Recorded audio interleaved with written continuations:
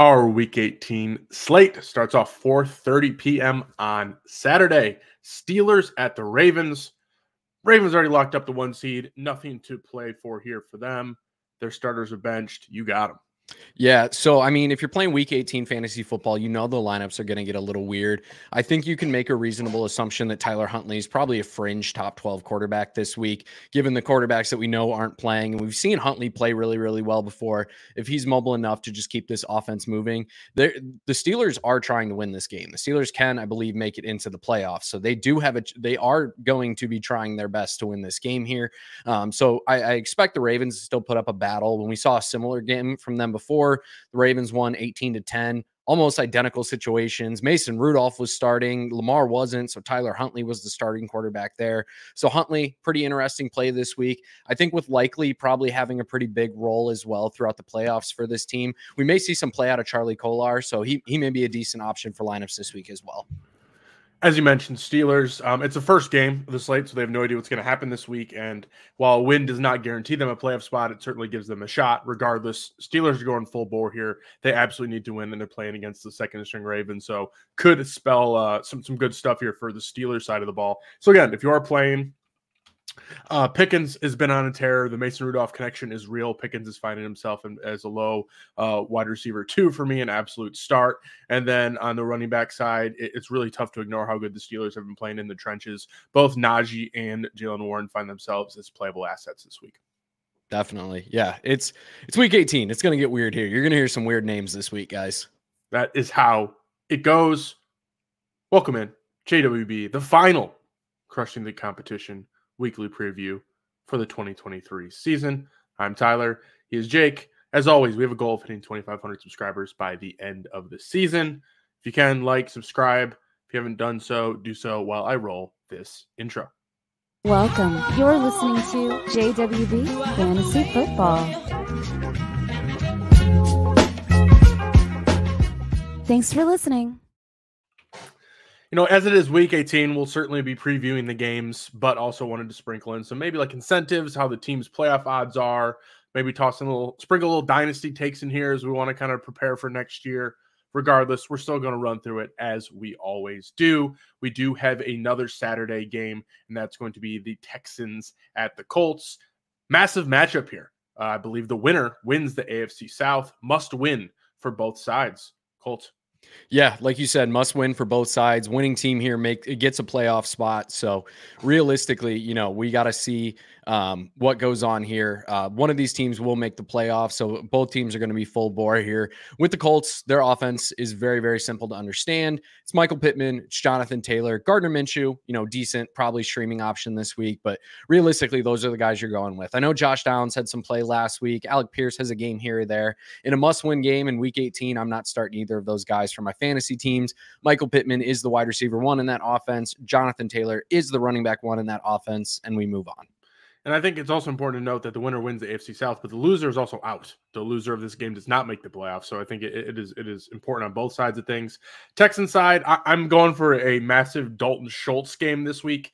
Dalton Schultz needs 6 receptions to hit a $250,000 incentive. He needs to hit 60. He's at 54. And he also needs 107 receiving yards to get another $250,000. So there's currently $500,000 sitting in incentives for Dalton Schultz here. He needs 6 receptions for over 107 yards. 107 yards might be a little bit difficult, but 6 receptions is absolutely in play here. It is narrative driven, but I do like to think that there are NFL players out there that do know these sort of things. CJ Stroud is likely aware that Dalton Schultz needs these things. You'd like to think that it's going to go that way. He's probably a fringe start as it is, but with these kind of incentives kind of baked in the side, I have him ranked a little higher. I do think Dalton Schultz is a good play this week. It is worth noting that while this game won't necessarily decide the AFC South unless Jacksonville loses, whichever team wins this game will get a playoff spot. So this is still an absolute must win for both teams. The minimum, be one of the wild card teams. Bucks at the Panthers. Bucks got to win to make the playoffs, and Panthers are already out, but you got the Panthers here. Just stay away. I don't know what this game's going to look like. There's not many great options on the Panthers anyway. Maybe they let Bryce Young and co play it out just to I don't know, build some momentum in next year. Even if they win this game, they lock in. They've got the number 1 pick locked in. So there's no incentive for them to lose. There's really nothing they benefit from winning except for saying they kept Tampa out of the playoffs. So maybe they try a little bit. Chuba's probably still a fine play, but realistically, that's where I'm stopping. I don't want anybody else. So yeah, obviously big game for the Bucs. Go to the playoffs, to make the playoffs, I should say. Really want to focus on Baker Mayfield here. He is in line right now for over $1 million in incentives that can come his way. Right now, Baker Mayfield, he gets $300,000 if he finishes 10th in the NFL in yards per attempt. He's currently 10th. He needs to keep that. At the same time, he gets another $300,000 if he finishes in the top 10 of the NFL in passing yards. He's currently 8th. Another $300,000 if he finishes top 10 in passer rating. He's currently 9th. So he is on the fringe of $900,000 in incentives, folks. So I really expect Baker Mayfield to obviously know that, but also realize that, he was like the last kid picked in dodgeball this offseason. I think if we talked about this, where everyone had their quarterbacks. There was nobody left. Baker Mayfield goes to Tampa. There was conversation about Baker Mayfield not even starting, that they're going to go to Trask or something like this. And frankly, Baker Mayfield is the quarterback 10 in fantasy right now. So I think this is a twofold take here. One, I think Baker absolutely cooks because he has almost $1 million on the line in incentives, and the Bucs need to win. And then also Baker Mayfield is a buy this offseason, folks. I know there's a lot of folks that are very much aware how good Baker Mayfield has been this season, but I think he has proven to be a top 20 quarterback in the NFL. Again, he finished 10th in fantasy points. If you're hurting at quarterback, he is the kind of guy that I would be looking towards. We've seen him do it in the past. We've seen some things go south for him. I think it's fair to say that his shortcomings might have been more on the Browns, as the sample size is pretty clear here for what happens when you're a Browns quarterback, and he succeeded outside of it. So not only do I expect Baker Mayfield to actually cook this week and have a top 10 finish, but I also believe that Baker Mayfield is a buy in Dynasty, and I would have no problem moving to late first for him. Yeah, Baker is the revelation of the season at quarterback, in my opinion, especially just looking at what his startup value was in the offseason. Like, I was getting him well into like the teen rounds, like deep into the teen rounds, sometimes even as late as like 18th or 19th round, just because other managers didn't believe that he could do what he's done. And I think Baker has really proven that he's a good quarterback. He is a serviceable NFL quarterback at worst. And he's going to be the Bucs quarterback for years to come, in my opinion. Browns at the Bengals. Meaningless game here. Browns are in, resting starters as it seems. Bengals are out. Bengals to you. I just need to point out for my Bears fandom that the Bengals were mathematically eliminated from playoff contention before the Chicago Bears were. Just need to put that into the stratosphere. Really, with the Bengals, the only incentive of note, Joe Mixon gets $100,000 if he scores 2 rushing touchdowns. Maybe they try and help him get that. Who knows? Realistically, like Tyler said, this is basically a meaningless game for both teams. Both teams are probably just playing for pride here. That said, Jake Browning, he has stuff to prove. We know he wants to prove stuff. He's still probably going to try and sling it. I don't expect Jamar Chase to play a whole lot or do a whole lot. I don't expect T. Higgins to play or do a whole lot. So realistically, Jake Browning is a fine fill-in if you're just absolutely struggling there. But the Bengals, for maybe the first time all year, are kind of just a team that I don't really have much interest in this week. Browns, Stefanski's come out and said that he's going to be resting some starters, including Joe Flacco at this point in time. I'm not starting any Browns, frankly. If I can, I would just keep them all in the lineup. I don't think that, even if, like, for example, some of their guys that you would start the game, I don't expect like a Jerome Ford to play the entire game if for some reason he does play. I'm just staying away. I think, like, if I had to kind of give you 2 deeper cuts here, I think Harrison Bryant could have some run here. I got him in the top 15. I think he plays most of this game. We know he's a pretty damn good tight end, Mackey Award winner. And then kind of a revenge aspect here is Driscoll. Jeff Driscoll is starting. The dump truck Jeff Driscoll is starting for the Browns, and the Bengals cut him. He wanted to stay on the Bengals. I believe the reports where he actually took some snaps at wide receiver, wanted to play some special teams in order to stay with them. They still cut him. Could be a little revenge aspect, like, why'd you cut me? Shouldn't have done that. And he plays well. We've seen Driscoll, play serviceable, at least for fantasy, as a rusher in the past. So Again, I don't really think there's anything too interesting here from the Browns side of the ball, but there's a kind of a cool narrative there with Driscoll and Harrison Bryant, I believe, can be serviceable if you are playing in Week 18. I still believe in Pierre Strong. I'm going to keep Wyatt's love of Pierre Strong going and say that there's a chance he does something this week.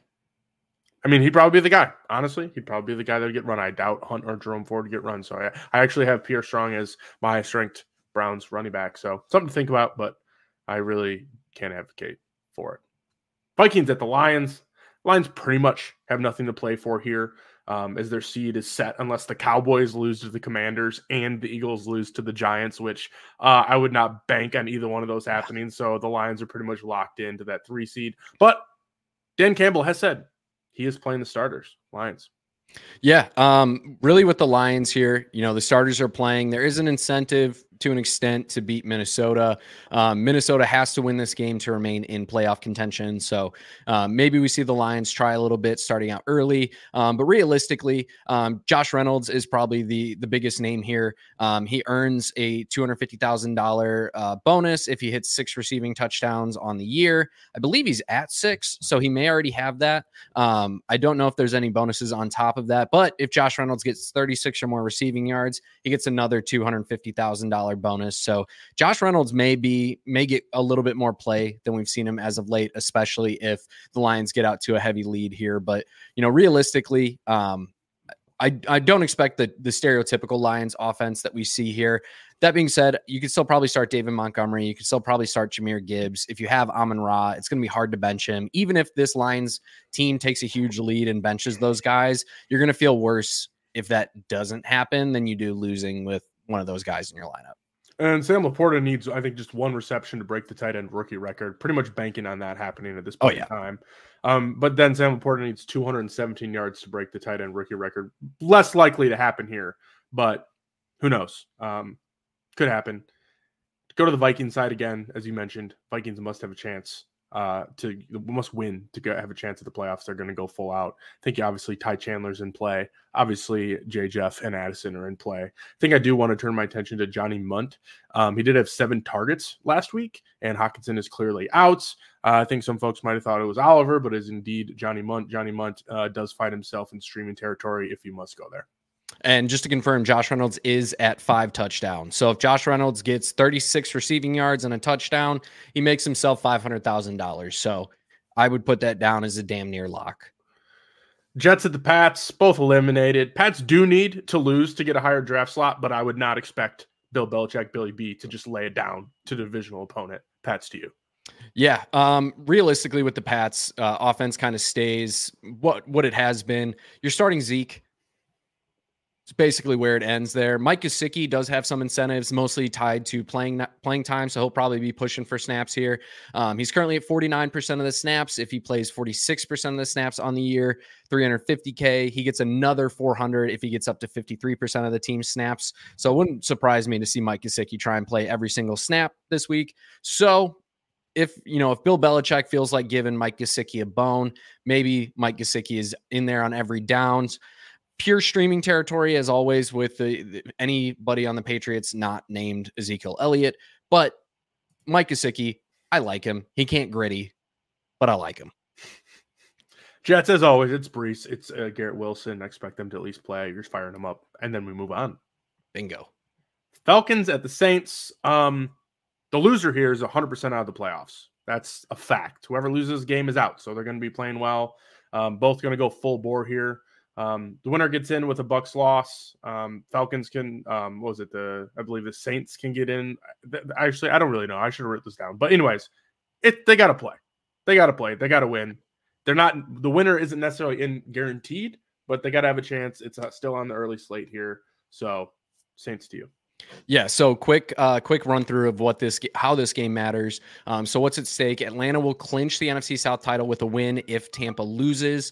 The Saints clinch the title with a win and a Tampa Bay loss or tie, or if New Orleans ties and Tampa loses. So keep that in mind. And then if Seattle wins, or if Seattle loses or Green Bay loses, or they both lose, then the Saints get into the playoffs with a win.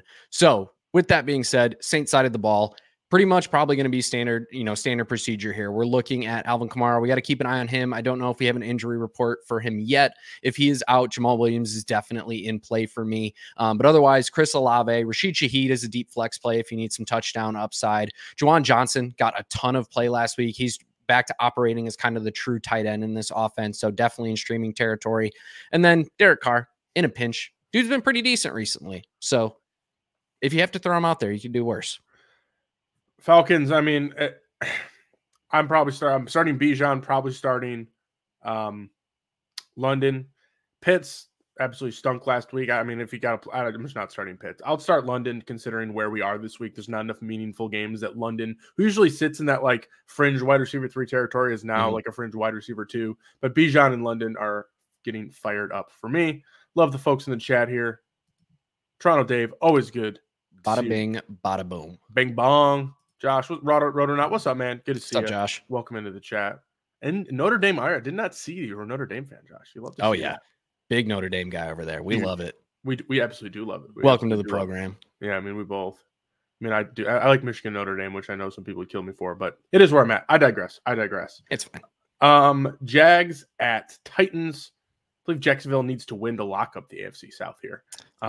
They'll be out with a loss. Is that correct? Let me scroll and find it. Jacksonville will clinch the AFC South title with a win or a tie if Indianapolis and Houston also tie. If Jacksonville ties and Pittsburgh loses or ties, or a Pittsburgh loss plus a Denver loss plus a tie, or a tie in the Houston-Indianapolis game. No, if that one doesn't end in a tie, then they can get it. So Jags have a lot to play for here.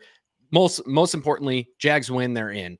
That being said, Evan Ingram has to be in your lineups if you have him. There's no ifs, ands, or buts about it. I called it last week. Travis Etienne, top 5 running back on the week. It happened. You're welcome. He's back in your lineups this week. And then at wide receiver, I think you have to play Calvin Ridley if you have him. Like Tyler said, just not enough meaningful games this week, whereas this is a meaningful matchup, must-win game. Don't know if we have an update on if it's going to be Trevor Lawrence this week or CJ Beathard. I think Lawrence was semi-close to playing last week, at least close enough that I would probably expect him to play if healthy, especially in a clinching game here. So realistically, Trevor Lawrence probably going to be in your lineups if he's active. Titans are eliminated, but at the same time, there is some stuff to play here for. I believe Henry's a little out of reach. I think he needs like over 280 yards to hit it an incentive, but I still expect him to play. The real big talk here for me is going to be DeAndre Hopkins. 7 receptions for a $250,000, 39 receiving yards for another $250,000, and 2 TDs for another $250,000. So there's a world where DeAndre Hopkins goes 7 for anything over 39. Let's just say like 7 for 50. And 2 TDs, he makes $750,000. So I do, I kind of ride that narrative in week 18 because here we are. Why not? Hopkins wants $750,000, and all 3 are easily within reach here. So I do expect Hopkins to eat. It's actually, according to the article that I'm reading anyway, which is from Action Network, 49 receiving yards gets him another $1 million bonus. So he's actually 1.5 million on the line for D-Hop. You can bet your ass Mike Vrabel is going to try and get him that. Mike Vrabel is a player's coach. Will Levis at quarterback or Ryan Tannehill. I don't care who it is. D-Hop is eating this week. And there's nothing Jacksonville is going to do to stop it. They will do whatever they have to do to get D-Hop those points.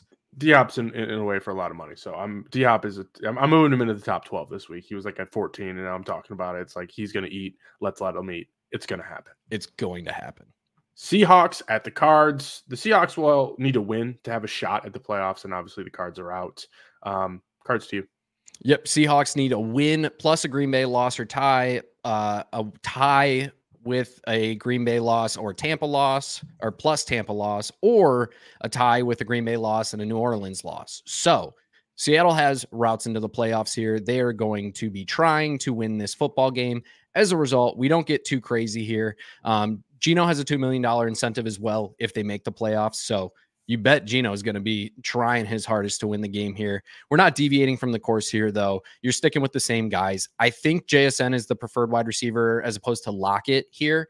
So for me, I would rank the 3: DK, JSN, Lockett. And then after that, Noah Fant had some decent usage as of late, but I'm not going that way. I'm not desperate enough to do it. Kenneth Walker, basically a must start if he's healthy. Do we know if he's healthy or not? He didn't practice Wednesday. We're still waiting on reports for today, so we'll see. But obviously, if he starts, we're firing up. Yep. If Kenneth Walker plays, you're firing him up. If not, Zach Charbonnet, very solid fill-in against a bad defense.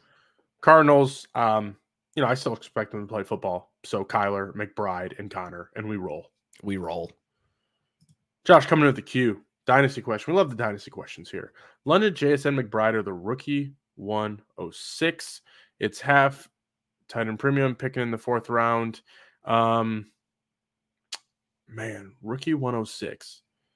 So we're with the 106, we're talking about probably either if another quarterback sneaks into the 1st round, so we're, maybe Penix or Jaden Daniels potentially there, or Brock Bowers or Neighbors if one of them falls. With it being tight end premium, I would expect Bowers to go over Neighbors. So you're probably looking more at probably whatever quarterback sneaks into the 5th or the 1st round there. My instinct here is McBride, believe it or not. Yeah, I probably would lean that way too. I probably still want JSN over the 106 if I'm being completely honest with you. Yeah, I think I'm the same. I can't. If you drafted him, it's like you can't quit him now. Like that's where I'm at. I mean, London's in question if you wanted to get spicy, but I think McBride's the best of all those options, no doubt. Yeah, I think Drake London if I knew more about what Atlanta was doing after this year, I may lean London there, but I just don't. I don't know what's going on. JSN, as of late, been running routes at a pretty high rate, getting some red zone targets. So he's definitely earning a role there. I think whenever Lockett goes, JSN is the next guy up. Clearly super talented, but for me, it goes McBride, JSN, the rookie pick, and then London. Yeah, that's a tough one. I probably would go McBride, though. I've always been a fan of the profile. Mackey Award winner. Dude's a stud. I think it's really tough when I kind of look at like next year's my dynasty ranks. I believe I have McBride right around that 4 spot. And he's so young, and he's probably and most likely tied to Kyler. I do believe Kyler's spot is safe as the starting quarterback for the Cardinals going forward here. So I'm going McBride. Yep. Dave's coming in here with a little. He goes London over all of them. I think London's very talented. There's an argument to be there. Yeah, these are all very closely ranked assets for me. London, I don't know if they're going to get a quarterback that's going to be able to consistently produce there, and the scheme needs to change drastically. Arthur Smith has to go for me to have confidence in London long term. Get on board with McBride. Yeah, we're Josh. We're going for McBride here. I mean, It's I believe you're locking in your starting tight end for the next 6 years with half tight end premium. So we are fans of McBride. Bears at the Packers. Bears are out. Packers need to win. While the Packers loss doesn't necessarily guarantee no playoffs, they still need to go all out here. You do have the Packers. This is the Bears playoff game, so just keep that in mind. But the main things to note on the Packers side of the ball, they have to win this game. In my opinion, they just absolutely have to secure. I believe a win secures their playoff spot. Any win here secures their playoff spot. So Green Bay is going to be trying full bore here. Keep an eye on Jaden Reed. He's clearly the preferred option in this offense. We need to see an injury update and know what's really going on there. So if there is no Jaden Reed, I think Bo Melton is a sneaky play there. He kind of plays Reed's role when Reed isn't there. Melton is a talented enough wide receiver to succeed in the role that they're asking him to play. So he's a sneaky option there, along with Dontavian Wicks. Running back wise, it's still the Aaron Jones show. I know AJ Dillon is getting some play here or there, but Aaron Jones is the guy. And Jordan Love gets $500,000 if the Packers make the playoffs. So Jordan Love, you can bet he's going to be trying his darndest to get them into the playoffs for not only making the playoffs and whatever the playoff share ends up being, but $500,000 in his own contract. So Jordan Love, top 5 quarterback option for me this week. Really hard to pick that many people over him. I don't know if I have him actually ranked as a top 5 guy. I got him at 9. I mean, he's a play. I got him at 9. So I'm with you. Vibes alone, top 5 guy for me this week. Bears. I mean, I expect them to play. Khalil Herbert seems like the guy. I know like last offseason, there was a lot of hype around Khalil Herbert, and then like they brought in Foreman, they drafted Roshan, but like Khalil Herbert has proven it. I do think he's kind of a sneaky dynasty buy if you're hurting at running back. Not sure people are going to sell him considering how good he's been, but I do think he is worth at least like an early second rounder. I think he's going to be the guy going in. Foreman's not going to be around. Roschon's changed of pace. I'm here for the Khalil Herbert hype. Just a year later, Fields, obviously. I actually wanted to throw this one to you because you play DJ Moore. I'm playing Khalil Herbert. Play Kmet if he's healthy. We know how this works. The Bears have been straightforward all season long. But the discourse has started. I'm already tired of it, but we're going to be hearing about it until the draft. The Bears got the number 1 pick, but they also have Justin Fields, who I believe has proven to be a very good NFL starter.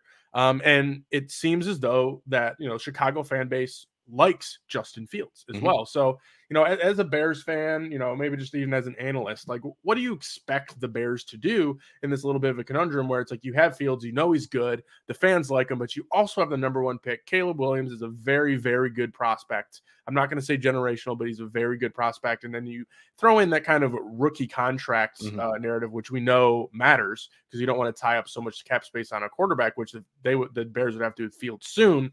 How would you handle this? How do you think the Bears are going to handle Justin Fields going forward? Yeah, I'll start with how I think the Bears are going to handle it.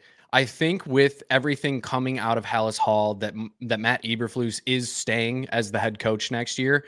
We haven't gotten any confirmation on coordinators or anything like that, but it sounds like Matt Eberflus is going to be the head coach next year.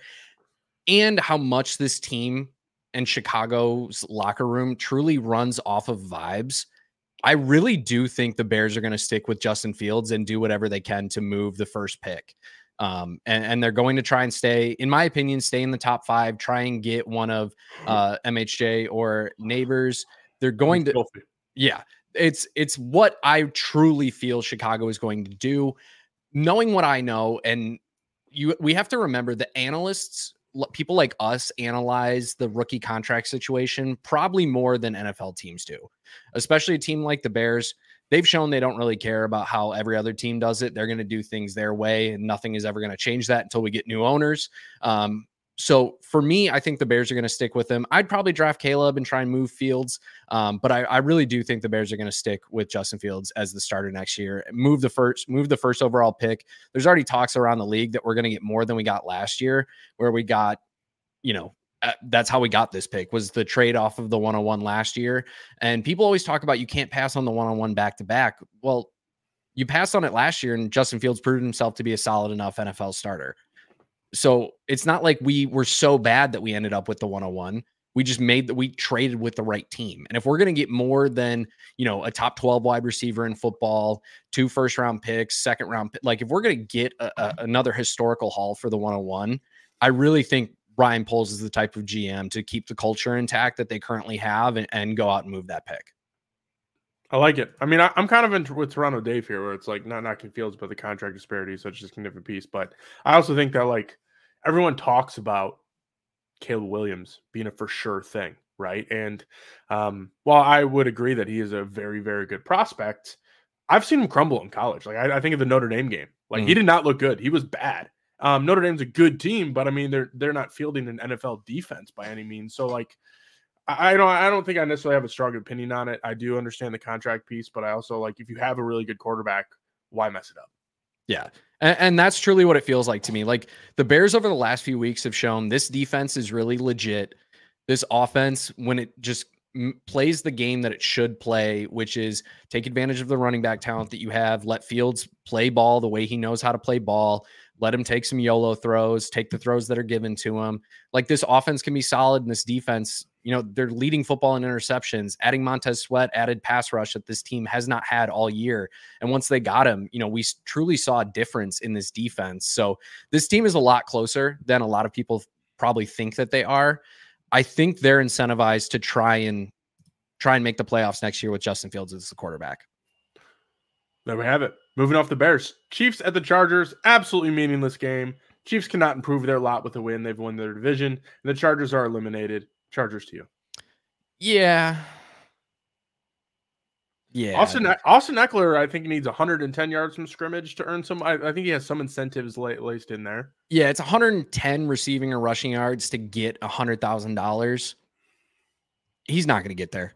I don't think they're going to try and use him like that. I think Eckler, especially being on a 1-year deal, he's way more incentivized to not get hurt in this game and just be healthy going into next year.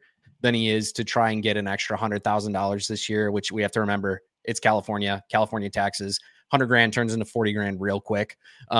So realistically, I think Austin Eckler sits here. I think Josh Kelly and Isaiah Spiller probably take the brunt of the workload. We know Easton Stick is starting. Maybe Quentin Johnson. They're just going to force feed him the ball and see what he can do. But I'm staying away from this Chargers team if at all possible, man. I don't want to start a single piece here. And I don't want to start a single piece on the Chiefs team because it looks like there's no Pacheco, no Rashee Rice. I doubt Kelsey plays. We already know Mahomes isn't. There's just nothing of interest here at all. Like I expect their like wide receiver sets to be like Watson or MVS or Richie James. Like there's just nothing of interest here. Like I'm sure there'll be a player that ends up being fantasy viable for the Chiefs, but I think we can both say like let's just not start any players in this game. Yeah, it sounds like Tony might be operating as like the wide receiver one in this game. So we know how that goes. If you're desperate, he could score a touchdown somehow. He may fumble the ball 7 times and drop it 4 more, but there's a possibility. There's a possibility he gets an end around run for a touchdown for sure. Talking about another kind of useless game here, the Broncos at the Raiders. Both eliminated. This one's for funsies. You got the Raiders. Austin Hooper has played exactly 51% of their snaps and has to play 51% of their snaps to get an extra $125,000. So he's probably going to be on the field quite a bit, as he has been anyway, because Michael Mayer's been hurt. But I kind of like Michael Mayer as a buy in Darmo Dynasty here. I think 100%. Michael Mayer is a buy. He's a stud. Didn't really necessarily come to fruition this year, but when he was healthy, there's definitely some games where we saw like, all right, this guy can play some football. So if you can move a second, I'd move. I mean, frankly, I would probably move the 201 for Michael Mayer. If I was playing a tight end premium, I'd probably move a mid-second for Michael Mayer. If it wasn't tight end premium, I do think he's worth that stab. Yeah, pretty easily. I would agree with you there. I actually think pretty much every piece of the Raiders offense, like the key pieces, are buys. I think Josh Jacobs is a buy. I think Devontae Adams is a buy. Jacoby Myers as well. These guys performed fairly decent with Aiden O'Connell at quarterback, who I don't think is going to be the starting quarterback next year. They're gonna go and get a vet. Not him. Not him. They're gonna get a vet in free agency. I wouldn't be shocked if Russ is the starting quarterback there next year. They're going to have a different quarterback. So I want the pieces here. But yeah, this week, really not trying to play anybody. Broncos side, I'm just nothing with Stidham. There's nothing here. I mean, Jerry Jeudy, I think the time has gone and passed. He's done. We're not interested at all. I've been like that for years. I know some people were optimistic going into the season. It's just not happening. When you can't command a target share, when you're going up against little Jordan Humphrey and Brandon Johnson, my guy, Judy's dead. Yeah, Jeudy very dead. I'll respect him. Hope he does well in his life, but I think Steve Smith flamed him on one of the one of the sidelines a while ago, and I think he was right. Pretty mid. He was very right. I do think Javonte Williams is. I don't like starting any of them, but I do think he is a buy. As we kind of worked our way down the season, he started to get more work. He started to look better. Do I think he's going to be a top 12 running back, as I think some people wanted him to be? I am unsure. But if people are low on Javonte Williams, I do believe that Javonte can be an RB2 next year. I think he's worth testing the waters, see what he's worth. Yeah, I probably prefer Javonte over just about every one of the running backs coming out in this class. That being said, that says more about this class for me than it does Javonte Williams. I've never been a Javonte guy, never will be a Javonte guy. But the price is low. Exactly. With the price this low, I might be in. Eagles at the Giants. The Eagles will need a win and a Dallas loss to go from the 5 to the 2 seed, but they also play at the same time, which is problematic. I mean, if Dallas ends up pulling away, keep in mind Dallas is playing the Commanders, we could see the Eagles decide to sit some starters if they're up to a lot of kind of moving pieces as it's going to be happening real time. But regardless, the Eagles do need to start with their starters and play like they need to win. Giants, though, to you. Darius Slayton, if he catches one football, he gets $2.5 million. What? That's nuts. $2.5 million bonus for one catch. Realistically, he's probably a start option this week, given how many meaningless games are. And with that incentive just being there, he's gotten big touchdowns with Tyrod Taylor, who's going to be the starting quarterback here. I'm cool starting Tyrod. I'm cool starting Slayton. I don't expect Saquon to play a ton.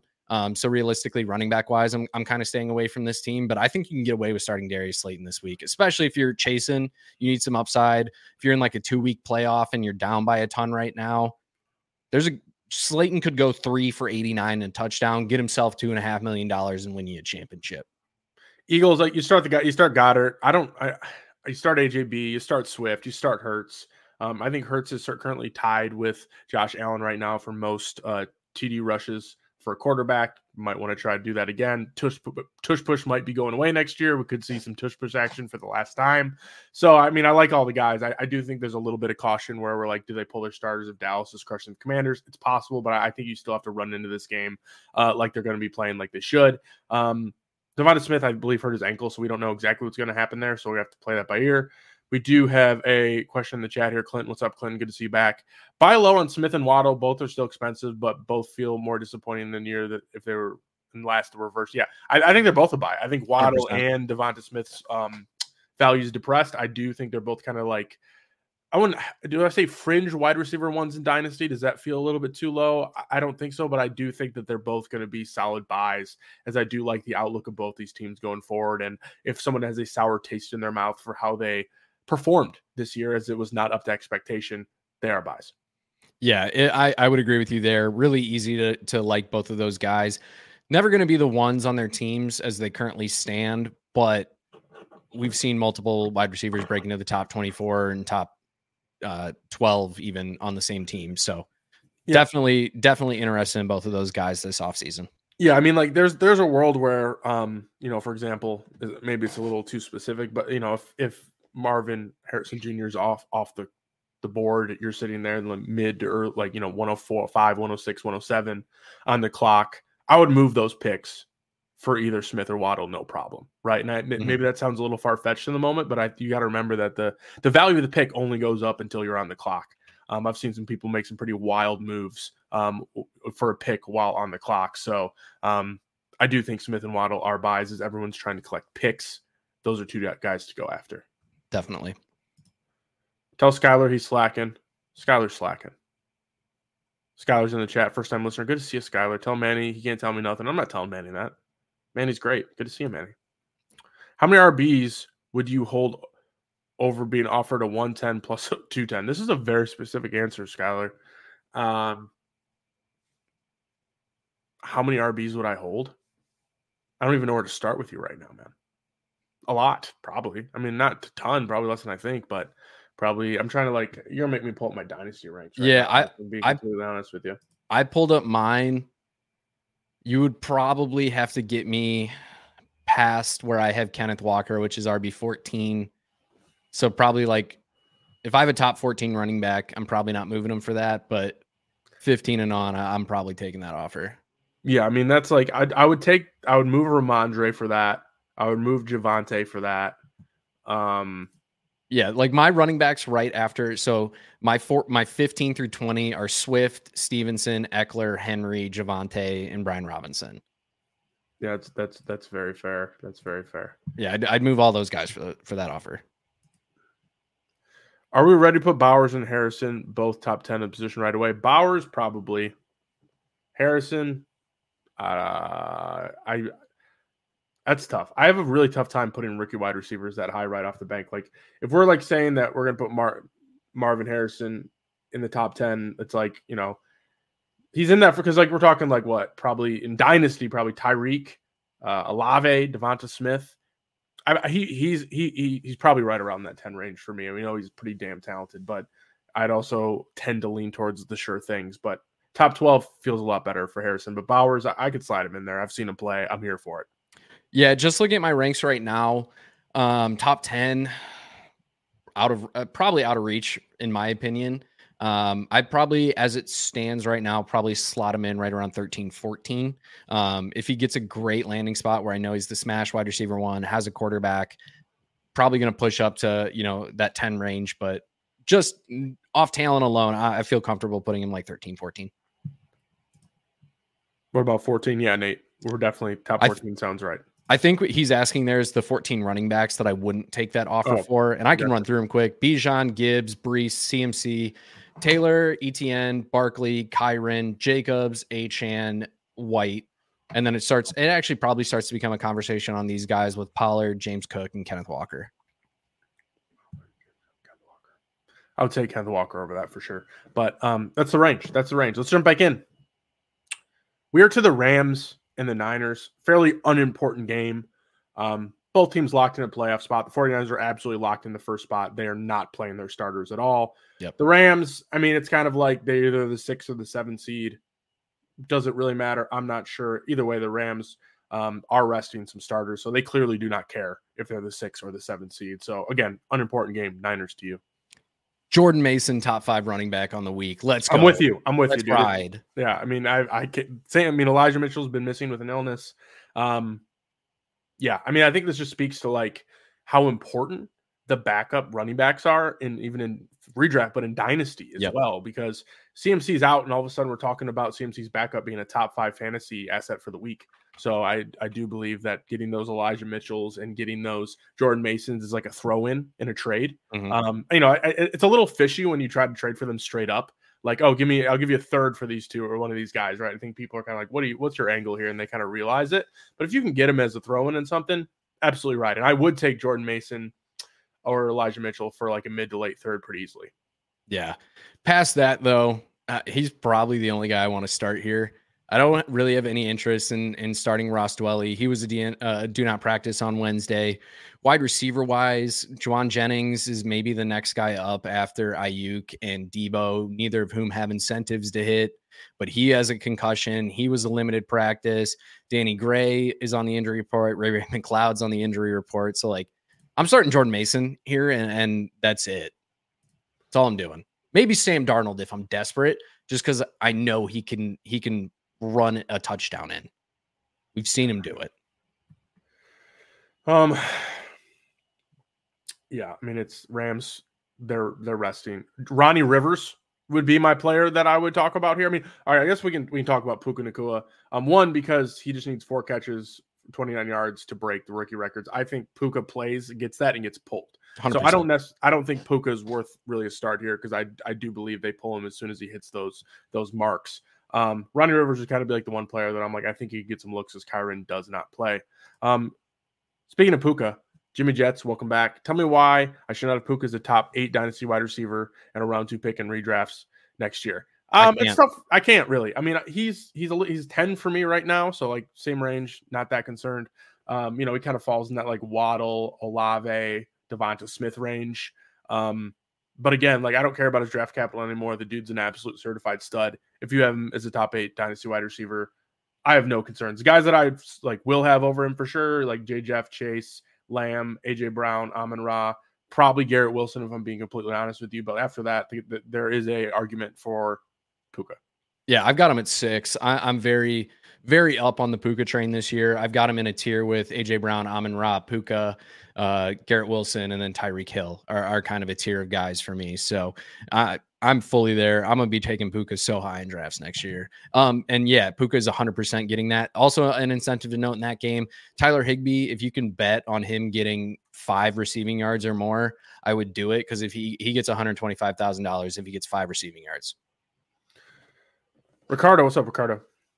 Are we buying James Conner, Joe Mixon, Aaron Jones for late seconds or 2/3? I mean, generally, like I am, right? Yeah. I tend to lean into this notion of this feeling that like older players are complete dust in dynasty. I would buy all these players for 2/3, no Same. questions asked, and late seconds. If I'm being honest, I know Joe Mixon hasn't out in his contract, but I also think Joe Mixon has played really well. I mean, I believe he finishes the RB7 this year. Aaron Jones has another out this year, but they're not going to roll A.J. Dillon out as their starter. I do think Aaron Jones ends up sticking around. And James Conner, I'm done doubting the dude. I would easily move 2/3 for all 3 of these guys, for sure. I think this is kind of one of the edges in Dynasty, is where people see these, quote unquote, dusty players, dusty running backs, and they just like one out for whatever they can. I'm not buying these guys for firsts, but late seconds and 2/3, your odds are pretty low anyways. And I do think all 3 of these guys could produce in 2024 quite easily. Yeah, everybody's talking about the Joe Mixon potential out in the contract. It saves them like $5 million, and they have $70 million in cap space as it currently stands. Joe Mixon's going to still be the starting running back for that team next year, in my opinion. Yeah, I'm with you on that. Moving forward. Cowboys at the Commanders. Commanders are eliminated.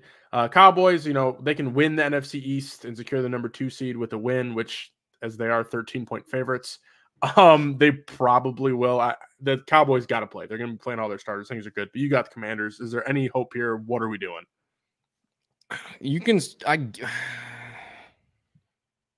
Probably not. There's no incentives of note. There's nobody that gets like any special bonuses from playing here. Sam Howell may be playing for his job next year. Something to keep in mind, depending on how this draft capital falls. As it currently stands, the Commanders would probably have to trade up, if I'm not mistaken, to get one of the top 2 quarterbacks in this draft. So realistically, they couldn't I? I'm with you where it's like they might have to. Yeah. So as it currently stands, even with a loss in this game, it takes a few things to go right for them to fall into Drake May. So maybe Sam Howell's playing for his job. Maybe we see him step back up a little bit. Running back wise, nothing of interest here. I want to stay away from this team. It's really how it boils down for me. I don't want to start any option here. There's no benefit to Terry McLaurin playing and going off. There's no benefit to having Jahan Dotson play and potentially get hurt. Like, there's just nothing that I want here. Yep. Fair enough. Cowboys, you start the guys. You got to. Pollard, Jake Ferguson, CD, Dak. I think Brandon Cooks is viable just again with like the games that don't matter. Players aren't playing. Brandon Cooks does kind of find himself. He does find himself in my top 30. So Brandon Cooks, absolutely worth a shot. And if they pull starters, I don't think they'd pull Cooks. I think they would just pull CD Lamb in terms of the wide receivers. Agreed. In the chat here, Twitter bomb. Skylar and Tyler put me into McBride this summer. Happy to do it. Happy to help. I should be included in that, okay? I might have been the biggest Trey McBride guy in the face of the earth. I want another win like that. Am I right to think Michael Mayer is the same type of guy for next year? If so, what's the dynasty price? We actually touched on this. Like, do I think he's the same type of player? I don't know if he's got the same exact ceiling, but I am buying Michael Mayer for mid-seconds. No problem. I think if you're sitting on the clock, 204, 205, 206, or you have that even, shooting that over for Michael Mayer is worth a shot. Yep, I would agree. He's not going to be Trey McBride. Trey McBride, we knew, was a stud as a receiver in college. I mean, the guy had the highest college dominator ever from a tight end. So we knew this guy was a receiving stud. Michael Mayer, I think, is a little bit more of a well-rounded tight end, and as a result is going to play a little bit more of that traditional role where he's going to be blocking some. He's going to be used on more of the, I don't want to say gimmicky stuff, but he's going to have more of a like sit in zones, get open kind of role. So the ceiling isn't the same, but we're talking like a Cole Kmet level guy, like could put up some solid production here and there. I'm definitely interested mid-second price. Final game, Bills at the Dolphins. Buffalo can win the division and secure the 2 seed with the win against Miami. They could also fall out of the playoffs. Possible to fall out of the playoffs with a loss. The Dolphins can't fall out of the playoffs, but they can drop from a 2 to a 6 seed, which is fairly significant. Basically what this means is, and I also want to mention that if the Dolphins lose this game, they fall to that 6 seed and they would be playing Kansas City on the road. So final game of the slate, final game of the year, regular season. Massive implications for both teams. I expect a huge game here. Dolphins to you. Yeah, you start the guys. Both of these teams have a huge incentive to win here. Devin Achane sounds like he's probably going to be the lead back again. If Mostert is active, you start both of them. Both of those guys are the main 2 rushers in that offense. Waddle's healthy, you play him. Tyreek, you play him. Tua, based on the rest of the league, you're probably playing him. Like, you are just firing these guys up. Most of the incentives on the Dolphins are defense related. In fact, I think one of them is Bradley Chubb, who just tore his ACL in a meaningless.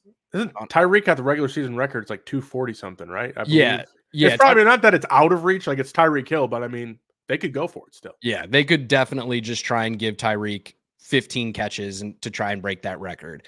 But they're going to do that anyways because that's how they win. So, exactly. That's just the Dolphins offense. So you're just playing the guys here. You're staying the course. Hopefully your roster has quite a few of these guys on it so that you can make this week 18 matchup matter a little bit. Bills, I mean, same thing. I'm probably not looking Dalton Kincaid's way because it's been pretty grim. I do think, it's tough because it's not been great with Knox around. Knox is going to be around next year. Kincaid, still great. I don't think he's necessarily a buy because I think he's probably too expensive, but obviously James Cook, still a start. He gets a good amount of volume. Diggs, I wouldn't be shocked to see Diggs have a blow-up game here finally when it doesn't matter. Yep. Josh Allen, as I mentioned before, he's tied with Hurts for the most single-season record for rushing TDs. No real surprises here. We just start the guys in the Bills. This should be a great game regardless. Yeah, and the Bills defense has probably the most incentives amongst football this year for this Week 18 matchup. Leonard Floyd can receive up to $2 million in sack bonuses if he passes. If he gets 2.5 sacks in this game, he basically gets $2 million. So just something to keep in mind.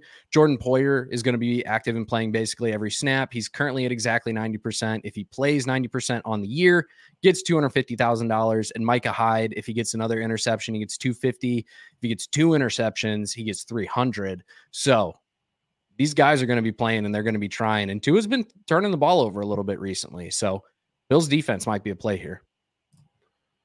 Twitter Bomb's coming back, giving you your flowers here. It is true that you like McBride on the KTC too. Facts. Big Appreciate facts. it. Love you, Twitter Bomb. Twitter Bomb, are you more worried about Diggs or Kelce moving forward? Because I'm curious on a take on Diggs more because I might think I might buy, but not sure how. So I am worried about Kelce for sure. He's in a spot where it's like there's really no one else to throw the ball to, and he still cannot produce. Could be the excuse that there's they just cover Kelce and they can't get to him. But I have pretty decent concerns about Kelce moving forward. Diggs, I have a lot less concerns. I do think he's going to be fine. Yeah, Diggs is definitely a buy. You get him for a first, absolutely go ahead and do it. Yeah, late first. Like I've been saying probably all year, we need to consider late firsts as like, yes, they're still premium picks, quote unquote, but those late firsts, I'd much rather turn those into guys that I know are productive than take the dart throws.